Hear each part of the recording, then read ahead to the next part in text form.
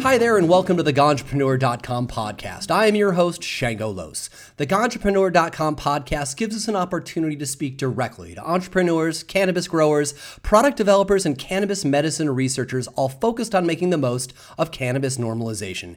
As your host, I do my best to bring you original cannabis industry ideas that will ignite your own entrepreneurial spark and give you actionable information to improve your business strategy and improve your health and the health of cannabis patients everywhere. Today, my guest is Michael Gordon. Michael is co-founder of Kush Tourism, a national cannabis tour company. Their tours create the opportunity for locals and tourists to get behind the scenes of the new cannabis industry. Welcome to the show, Michael. Hi, Shango. Thanks for having me. So, Michael, I've been watching Kush Tourism grow over the years as your business model grew and evolved, and I suspect that the history of your company, which we'll talk about, has many lessons for cannabis entrepreneurs that are going to be in the early days of any state that's normalizing.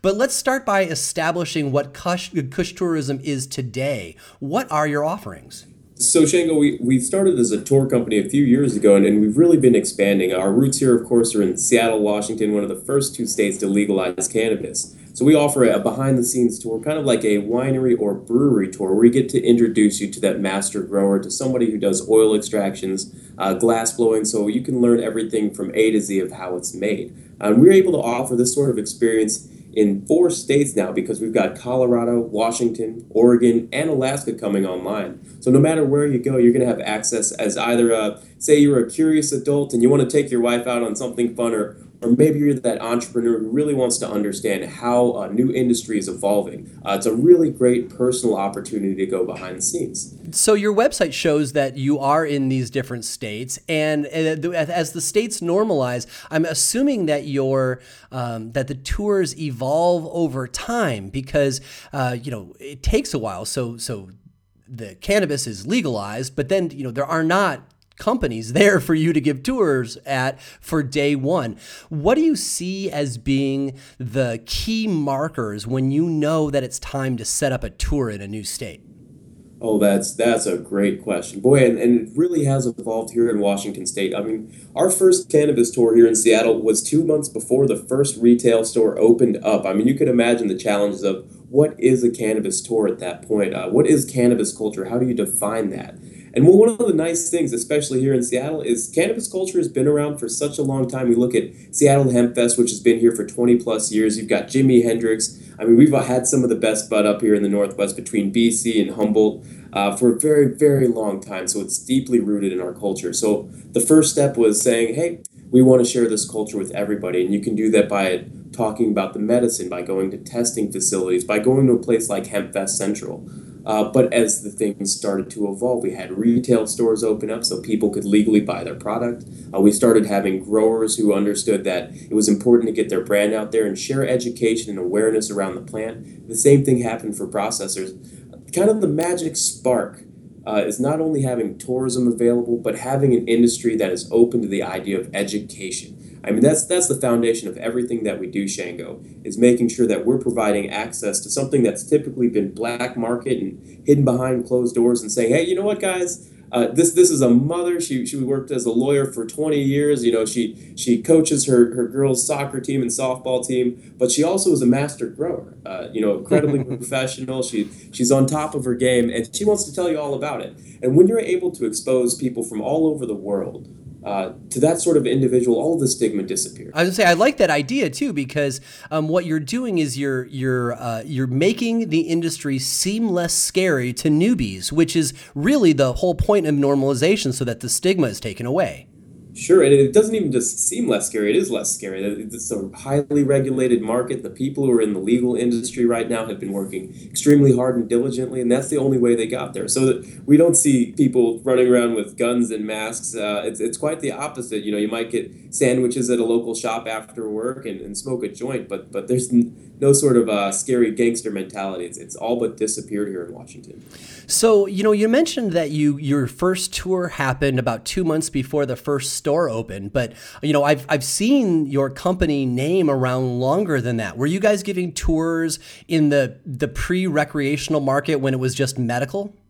Yeah, absolutely. It was so much fun because we were able to take people into a medical facility and say, hey, here's what the candy shop looks like. There are 40 jars. Here are the strains. This is why CBD is good. Here are the cannabinoids, and really provide access to this education for the first time anywhere in the entire world.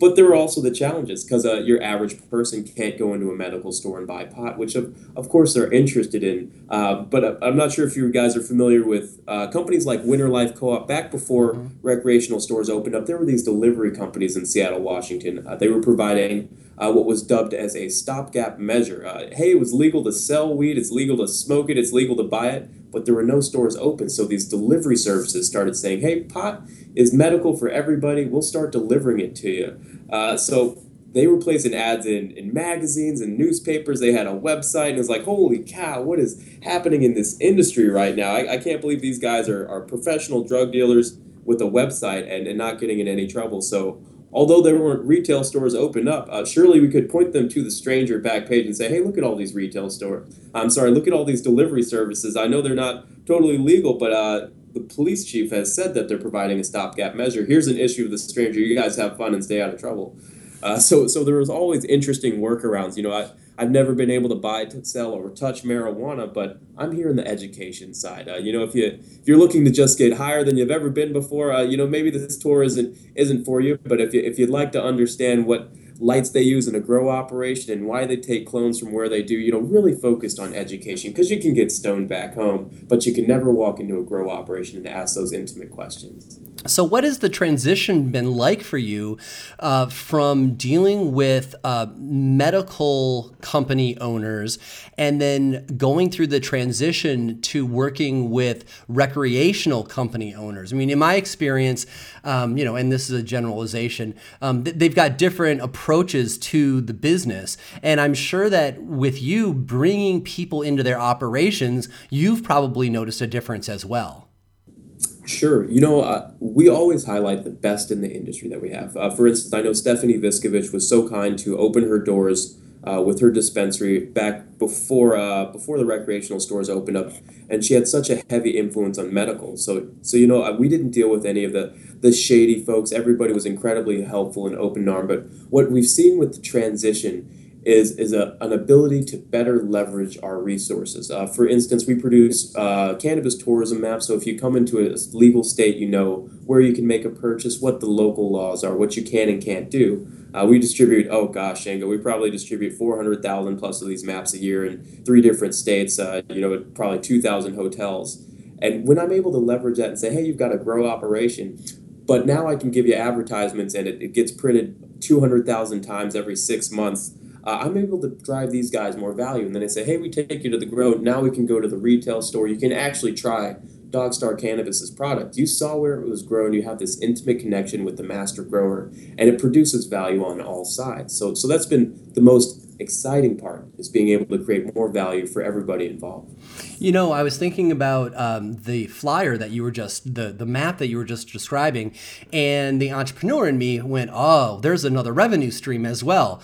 And so, in the early days, as you were growing, did you find that you needed to make sure that you could develop other revenue streams in addition to the tours? Because selling advertising into your map and then distributing it in other states, I mean, that's almost an entirely separate business, but under the same idea. And you probably have got not only more legal flexibility, but also it's an entirely different kind of revenue stream. How diversified were you guys, or were you really, majorly focused on doing the tourism and moving human bodies around the city? So we first got our foot into the industry via the tours. It was an incredible opportunity for PR right when everything was becoming legal for the first time. We were lucky enough to have the first tour in Washington State to a slew of an incredible amount of media. I mean, we've been in every TV show, every radio channel, up until the point where the History Channel featured us this year, which is an incredible opportunity. But you know what? Tours are good. It creates a good job, but it was very difficult. It was an uphill battle trying to make a living. One of the ways we wanted to promote our tours were in the hotel rack cards. So when you're in the hotel lobby and you see that, let's go whitewater rafting, let's check out a winery tour, I wanted to say cannabis tours, try out the Kush tour. The reality was, though, at that startup point of our life when we were working, 70, 80 hours a week, getting paid $500 a month, it was a beautiful thing that I'm so happy we've made it through. We couldn't afford to advertise there. And this is where one of our first big pivots occurred, Shango. We wanted to do these brochures, but we couldn't afford it. So what we did is we worked with a few of the local retail stores and said, hey, why don't we work together? I'm going to advertise you guys on these brochures. I'm going to advertise my tours. Then we're able to split up the cost of this distribution.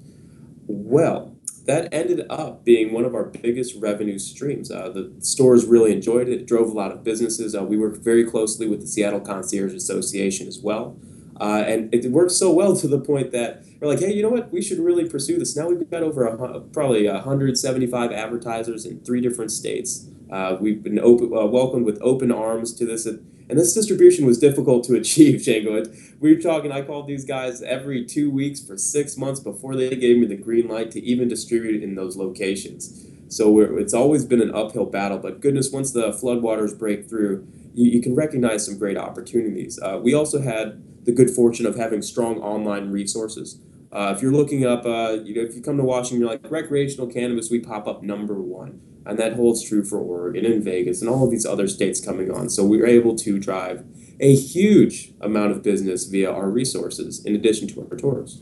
I think another good thing to point out here is the importance of building your alliances within the cannabis community because, you solved a capital issue, meaning you didn't have enough money to get the maps printed by instead of fundraising and asking for money, you went and you created agreements with other cannabis companies who shared your ideals and your goals, and then we're able to throw all of your money into the kitty to make the maps to yourselves. And I think that a lot of entrepreneurs, when they're starting out, they're thinking about all the money that they need to raise for this project or that project. And I think that's a really good example how working together to help your allies get what they want can help you get what you want. Yeah, and there are 2 kind of lessons that we really learned in this. One has to do with MVP, which is called a minimum viable product, and the other one is the advertising agency model that we followed. So the MVP is, how do you test something out really, really fast? Like, hey, we've got this idea for the maps, but how do we test it without spending $20,000 and 4 months to do it? And then actually, we work with a couple of local universities, and we postured that same question to it. How do you test this map without actually paying 20 grand, and how fast can you do it? Well, the answer is it costs about $40 and takes about a day and a half. You find a couple people who are willing to work with you. You design something, go to FedEx, cut it up, and you put it in the concierge's hands. You find out whether or not people are willing to pay for it. You find out if it's an effective resource, and you've learned it in 36 hours. And as a startup company, it's important to accelerate your learning processes. So I'd always encourage you guys out there, especially in the cannabis industry where things are rapidly changing, test something out, and it probably only is going to take you 24 to 36 hours to do it. Learn what you can from it, and then make your next decision. That's great. And the other piece to that, Shango, is the advertising agency model. We saw an interesting thing happening in print. Let's say you advertise in a local publication in your retail store. Well, you're paying for distribution that's in Seattle and the east side. You're reaching this huge demographic, when the reality is you probably only want to target the people who are, say, 4 miles away from your store. That's where most of your business is going to come from. So if you're able to distribute that cost of the distribution between 15 stores, you're only paying for that distribution that's around your store. You're able to carve out that little piece of the distribution you want without having to afford the entire page. So those 2 ideas put together really enabled us to pursue these maps. Yeah, that makes sense. And it's a highly targeted group. Not only is it targeted to tourists who are interested in cannabis, but then it's also geographically targeted as well so that they're closer to your store. We're going to take a short break and be right back. You are listening to the Ganjapreneur.com podcast.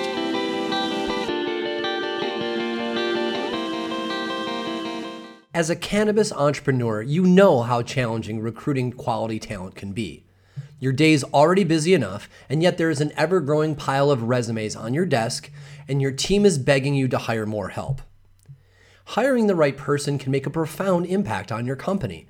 There's no reason that you have to suddenly be an expert hiring manager. Not when there is Viridian Staffing. Viridian Staffing recruits solely for adult use cannabis, medical marijuana, and hemp companies and those that service them. Viridian Staffing's recruiters each have over 10 years of experience, and they will use that experience to recruit the kind of employees that will make you look good. Whether you're looking for a master grower, extractor, grow room support, or trimming, Viridian can find an appropriate person in your area. They can even recruit administrative or graphic design professionals who may not need cannabis experience. Because you are a startup, you may also need human resources help for a while. Viridian Staffing can make sure that your HR files are complete and keep you out of trouble with state and federal employment requirements. Because the cannabis industry is booming, cannabis recruiting companies are popping up all over the country. But good marketing does not mean good recruiting. Some of the recruiting shops that have opened are run by novices who do not yet have a thorough understanding of employment law and the complexities of hiring for cannabis. Don't hire an amateur to find you a professional. Consider Viridian Staffing to make that stack of resumes disappear and complete your team with exactly the hire you were hoping for. You can find out more at viridianstaffing.com. That's VIRIDIAN staffing.com. And now, back to the show.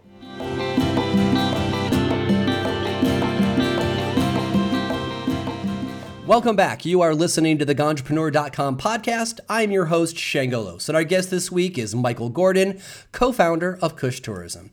So before the break, we were talking about how your company has grown and the product that you deliver both to tourists in the way of taking them behind the scenes of the new legal cannabis industry, but also the outreach that you're doing for your cannabis partners by putting a cannabis map in the hand of tourists that may or may not actually ever end up on the tour. And Michael, I was thinking during the break that, there's got to be some obstacles that even though cannabis is legal in the states that you have tours in, that there still must be some obstacles, either legal or cultural, that are still causing you some grief. Can you give me an example or two? Oh, yeah, absolutely. It's a funny thing. You would think being in the ancillary business, not buying, selling, or touching cannabis, you wouldn't have many obstacles. But my goodness, that is not the truth. Everything from banking, can I advertise here? What does the insurance policies look like? Who's willing to work with us? Has been a major headache. To give an example, I've been trying to work with Visit Seattle for the past, 2 years now. And say, hey, can we advertise our tour here? It's totally legal. We don't buy, sell, or touch cannabis. And we've climbed up the flagpole. I've taken the VP on a tour. The VP bought some cookies, gave one to the president, kind of as a joke. But until I get the board of directors on the tour, it probably won't happen. And we see these obstacles all the time, Shango. I think one of the biggest ones that we had to overcome was in cannabis tourism, there's a certain amount of infrastructure that needs to be established. For us, that's tours, activities, and accommodations. If you come to Seattle or Colorado or Oregon, you need a place to stay where you can consume cannabis. You need things to do to really create that whole picture. If you go to Napa Valley, you can stay at the vineyard, you can do the tasting tour. You've got an incredible vacation plan. So what we did is we had to go out there and hit the phones up and say, hey guys, here's our idea. Cannabis tourism, people are going to be flocking from all over the world. Do you know someone who's been to Amsterdam? It's not because of windmills and bicycles, it's because they had pot shops. So we started creating this buzz. We said people are going to be coming. These are professionals. They need a place to stay. They need things to do. And we started calling up everybody and pleading our case. Would it be okay if someone smoked pot on your property, maybe in the backyard? Not a big deal. And we started developing this infrastructures of bed and breakfasts, of hotels that are willing to work with us, and finding activities, like the Kush Tour, like pipe blowing classes, like high painting down in Colorado, where people could actually have a great time and enjoy their vacation. And I'd say that was one of the biggest obstacles. It was just developing the idea of what is cannabis tourism and getting people on the bandwagon. Of course, now people understand what Kush Tourism is, and they travel from all over the world to experience it. So thankfully that ship has sailed, but there's still a lot of room to improve. I think that a lot of people, when they are considering getting into cannabis, they're just thinking, I'm going to get in, I'm going to set up shop, I'm going to sell my stuff, I'm going to get rich. And they don't realize that if we're still at the pioneer level of this game, where especially if you're in a normalizing state, but even in the already legal states, that if you're moving into a new niche of the industry, that you yourself are probably going to have to be the person to normalize it, just as you described, where you were the person reaching out to bed and breakfast and say, have you ever considered allowing cannabis? Because you needed to get all of those people on the board so the environment of Seattle as a whole was welcoming, so that you could even get your customers in the city to offer them a tour. I don't think a lot of people consider that. Yeah, I think that's right. But what it really boils down to is if you come into an idea with your heart and soul, it's something that you're really passionate about, it's something that the community will embrace and support you in. So can you couple that with a good idea and 60 to 80 hours of work a week, and you can do that for a couple years, there's a good chance you're going to make it through. And what a cool time to be in this industry. I mean, everybody working now is a pioneer.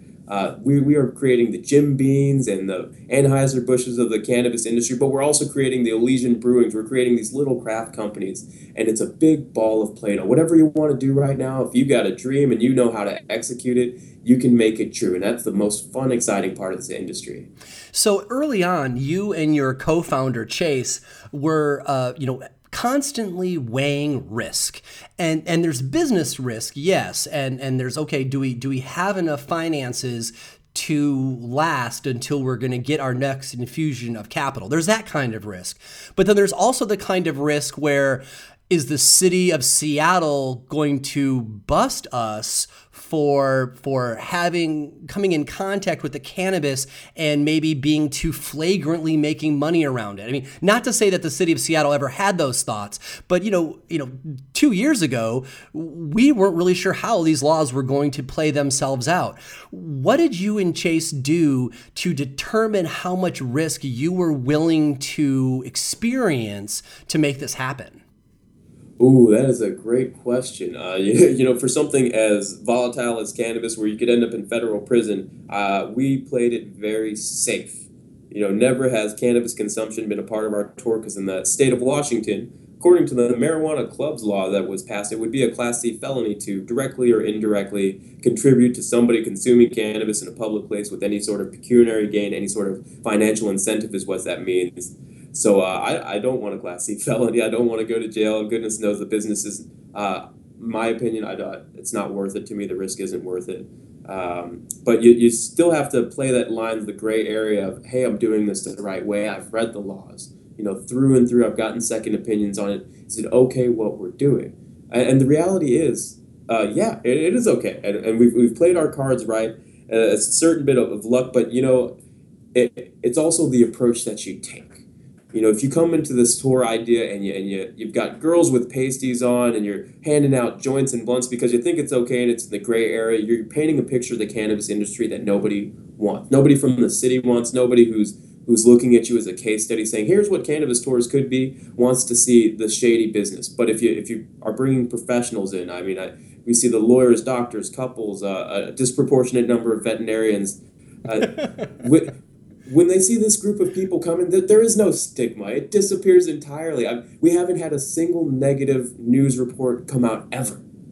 And I think they look to our company and say, hey, these are the guys doing it the right way. They're the pioneers showing us what cannabis tourism is. What is the potential of this industry? And it's really important, as somebody who is an advocate for cannabis legalization, for medical, as an advocate for seeing the stigma disappear, that we take the right approach. It's our responsibility to be promoting the best that the cannabis industry has to offer and help guide it in a positive direction. So, you didn't really ever go under the radar. As a tourism company, you had to be blatant and out in the media from day one. So I'm curious to what degree you interacted with the city of Seattle, not necessarily asking for permission. I mean, maybe you did, but did you ever reach out to them to say, hey, can we get an informational meeting just to let you know who we are? Or how did you interact with the city? We certainly have spoken with Pete Holmes, and we've spoken with some of the marijuana policy people.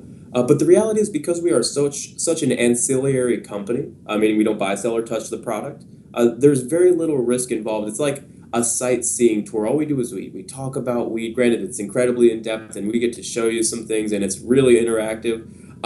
But at the same time, tours aren't regulated. Information is not regulated. So we were able to skirt those laws. Now, staying in compliance with the Washington Department of Transportation, all that has its own challenges as well, and that's extremely difficult to do. But we never had a big problem with staying in compliance when it has to do with the cannabis industry. Right on. Well, that's good to know. And it also probably helps out with the idea that you guys wanted to keep your risk as low as possible as well. It's time for us to take another short break, and we will be right back. You are listening to the Ganjapreneur.com podcast.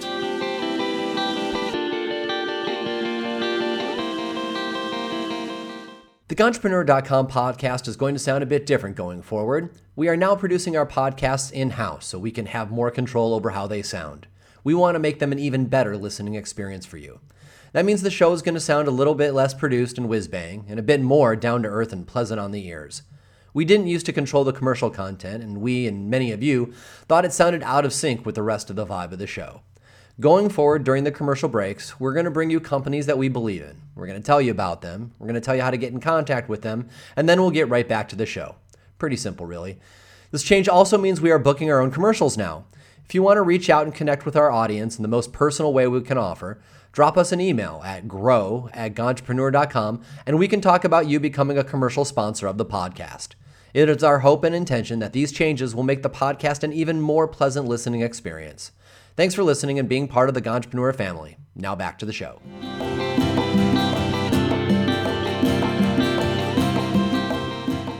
Welcome back. You are listening to the Ganjapreneur.com podcast. I'm your host, Shango Los, and our guest this week is Michael Gordon, co-founder of Kush Tourism. So, Michael, we've gotten through the business aspects of it, but I know that there are people listening that are thinking to themselves, can I get stoned on the bus? And you've already been clear that you guys don't provide cannabis, but I do know that retailers are part of your stops. So break it down for us. For people who want to know blatantly, can they do the tour high and when can they get stoned? How does that play into the tour? So we kind of alluded to earlier the fact that you're not allowed to provide any sort of place for someone to smoke that's in public, or if you have any financial gain to be had. Unfortunately, the answer to that is there's no consumption allowed between the start and end of the tour. With that being said, have I ever had a customer show up to our tour high? Most of them. Have I ever had people smoke after the tour is over? Probably like 99% of them have found a way to consume. I think here in the state of Washington, it's like a $27 fine for getting caught smoking in public. I don't know of anybody who's gotten a ticket, but it's surely on the lowest of low priorities. So consumption is really not the focus of our tour. You can go home, you can get high, you can hotbox your car if you really want to, although it's illegal and you're not supposed to. But what's truly unique is the experience we're able to provide and just the intimate access to the behind-the-scenes look of the industry. So do you find people are waiting for the tour so it hasn't officially started and people are token up because they already know that they can't toke on the tour? So the folks are told in advance that you're not going to be hitting your bong in the van. Yeah, and I think that most of the people already have shown up high.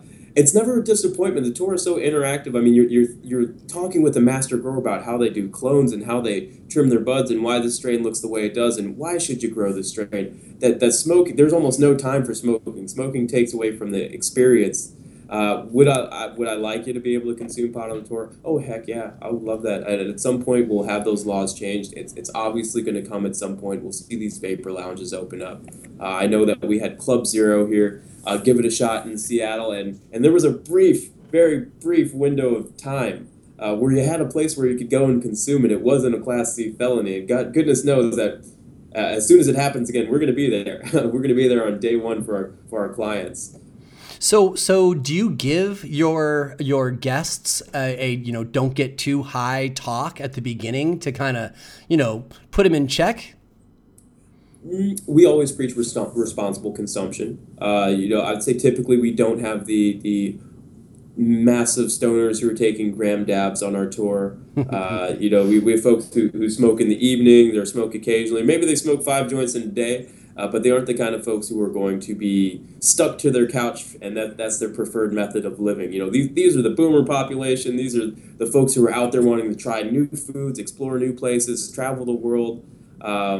So, yeah, I forget the question, to be honest, Shango. That's right. The question was just, do you give them an orientation and not get too baked? And you've certainly answered that. So let's say that I was going to go on the tour today. So if I was going to go on the tour today, where would you take me in, let's say, in Seattle? Great question. So the tour is about a 3.5-hour experience, and it focuses on how it's made of cannabis. We start at the Boral School of Glass here in Seattle. This is one of the premier pipe blowing schools. It's run by Nathan Awita, who goes by Nate Dizzle, the inventor of the Swiss Perk, which is this incredible percolation device, if you've never tried it. But we take you through how to make a pipe in the first pipe blowing school here on the West Coast. You get to see it from start to finish. Heck, you can even purchase your pipe and smoke from it later that day if you'd like. From there, we visit Dogstar Cannabis and learn how plants are grown, how they are brought into flower, how they're trimmed, how they're cured. Once again, it's the How It's Made tour. We're able to talk to Jeff there, their master grower, who's actually a professional arborist for over 30 years. And I know Dogstar was looking to bring somebody who wasn't from within the industry to bring just this incredible cultivation knowledge and a different approach. And Jeff does a great job. I know that I believe it was their EWOC, just tested over 30%. They tested it 10 times to see if that was true. From there, we always try to involve a processor so they're able to see how cannabis oil is made. I know there's a big negative stigma with BHO, butane hash oil, butane honey oil, because people are blowing up their houses. But you'll see in the legal industry that it's so regulated. I mean, they're in blast-proof rooms, there's spark-free lights, the air is being circulated every 15 seconds. It's important to understand that dabbing has its uses. Not only for medical patients who need that level of potency, but because you're removing plant matter from that equation. If you can figure out how to dab in moderation, then it's actually going to be a cleaner high for you. And then from there, we'll, of course, visit 1 or 2 retail stores. I think it's important that you have an opportunity to buy a product. There's so many nice ones to choose from here in Seattle. We're very, very gifted and lucky to be able to show that as our industry. And we try and bring in a couple Seattle viewpoints as well. So you guys who are traveling from out of state can come here and see the sites, take that photo in front of the plants, but also with Seattle as your backdrop. Awesome. And that actually sounds like something that I would enjoy myself. Shango, you should come on a tour sometime, man. I would love to have you. I was actually a little jealous. I was stoked because you guys made a tour donation to the Vashon Island Marijuana Entrepreneurs Alliance meeting last week that I was there. And when it was announced that there was a free tour that you guys had put on, everybody was all excited to win the tour. And yeah, I'm gonna have to get my act together and come on the tour myself. Well, Michael, we have reached the end of our time. Thank you so much for being on the show. I'm really appreciative that you took the time to be with us and to explain to us not only how the tour works, but the trials and tribulations that you've had in getting it set up. Yeah, thank you so much for having me, Shango. It's exciting to be able to share our experiences, especially as an ancillary company. We have the opportunity to work with everybody. It's a gift and a blessing. And if you guys are out there trying to join the cannabis industry, give it a shot. It's a once-in-a-lifetime opportunity right now. To find out more about Kush Tourism, you can go to their website at kushtourism.com. You can find more episodes of the Ganjapreneur podcast in the podcast section at ganjapreneur.com and in the Apple iTunes store. On the ganjapreneur.com website, you will find the latest cannabis news, product reviews, and cannabis jobs updated daily, along with transcriptions of this podcast. You can also download the ganjapreneur.com app in iTunes and Google Play. Do you have a company that wants to reach our national audience of cannabis enthusiasts? Email grow@ganjapreneur.com to find out how. Today's show was produced by Pat Paquette. I'm your host, Shango Los.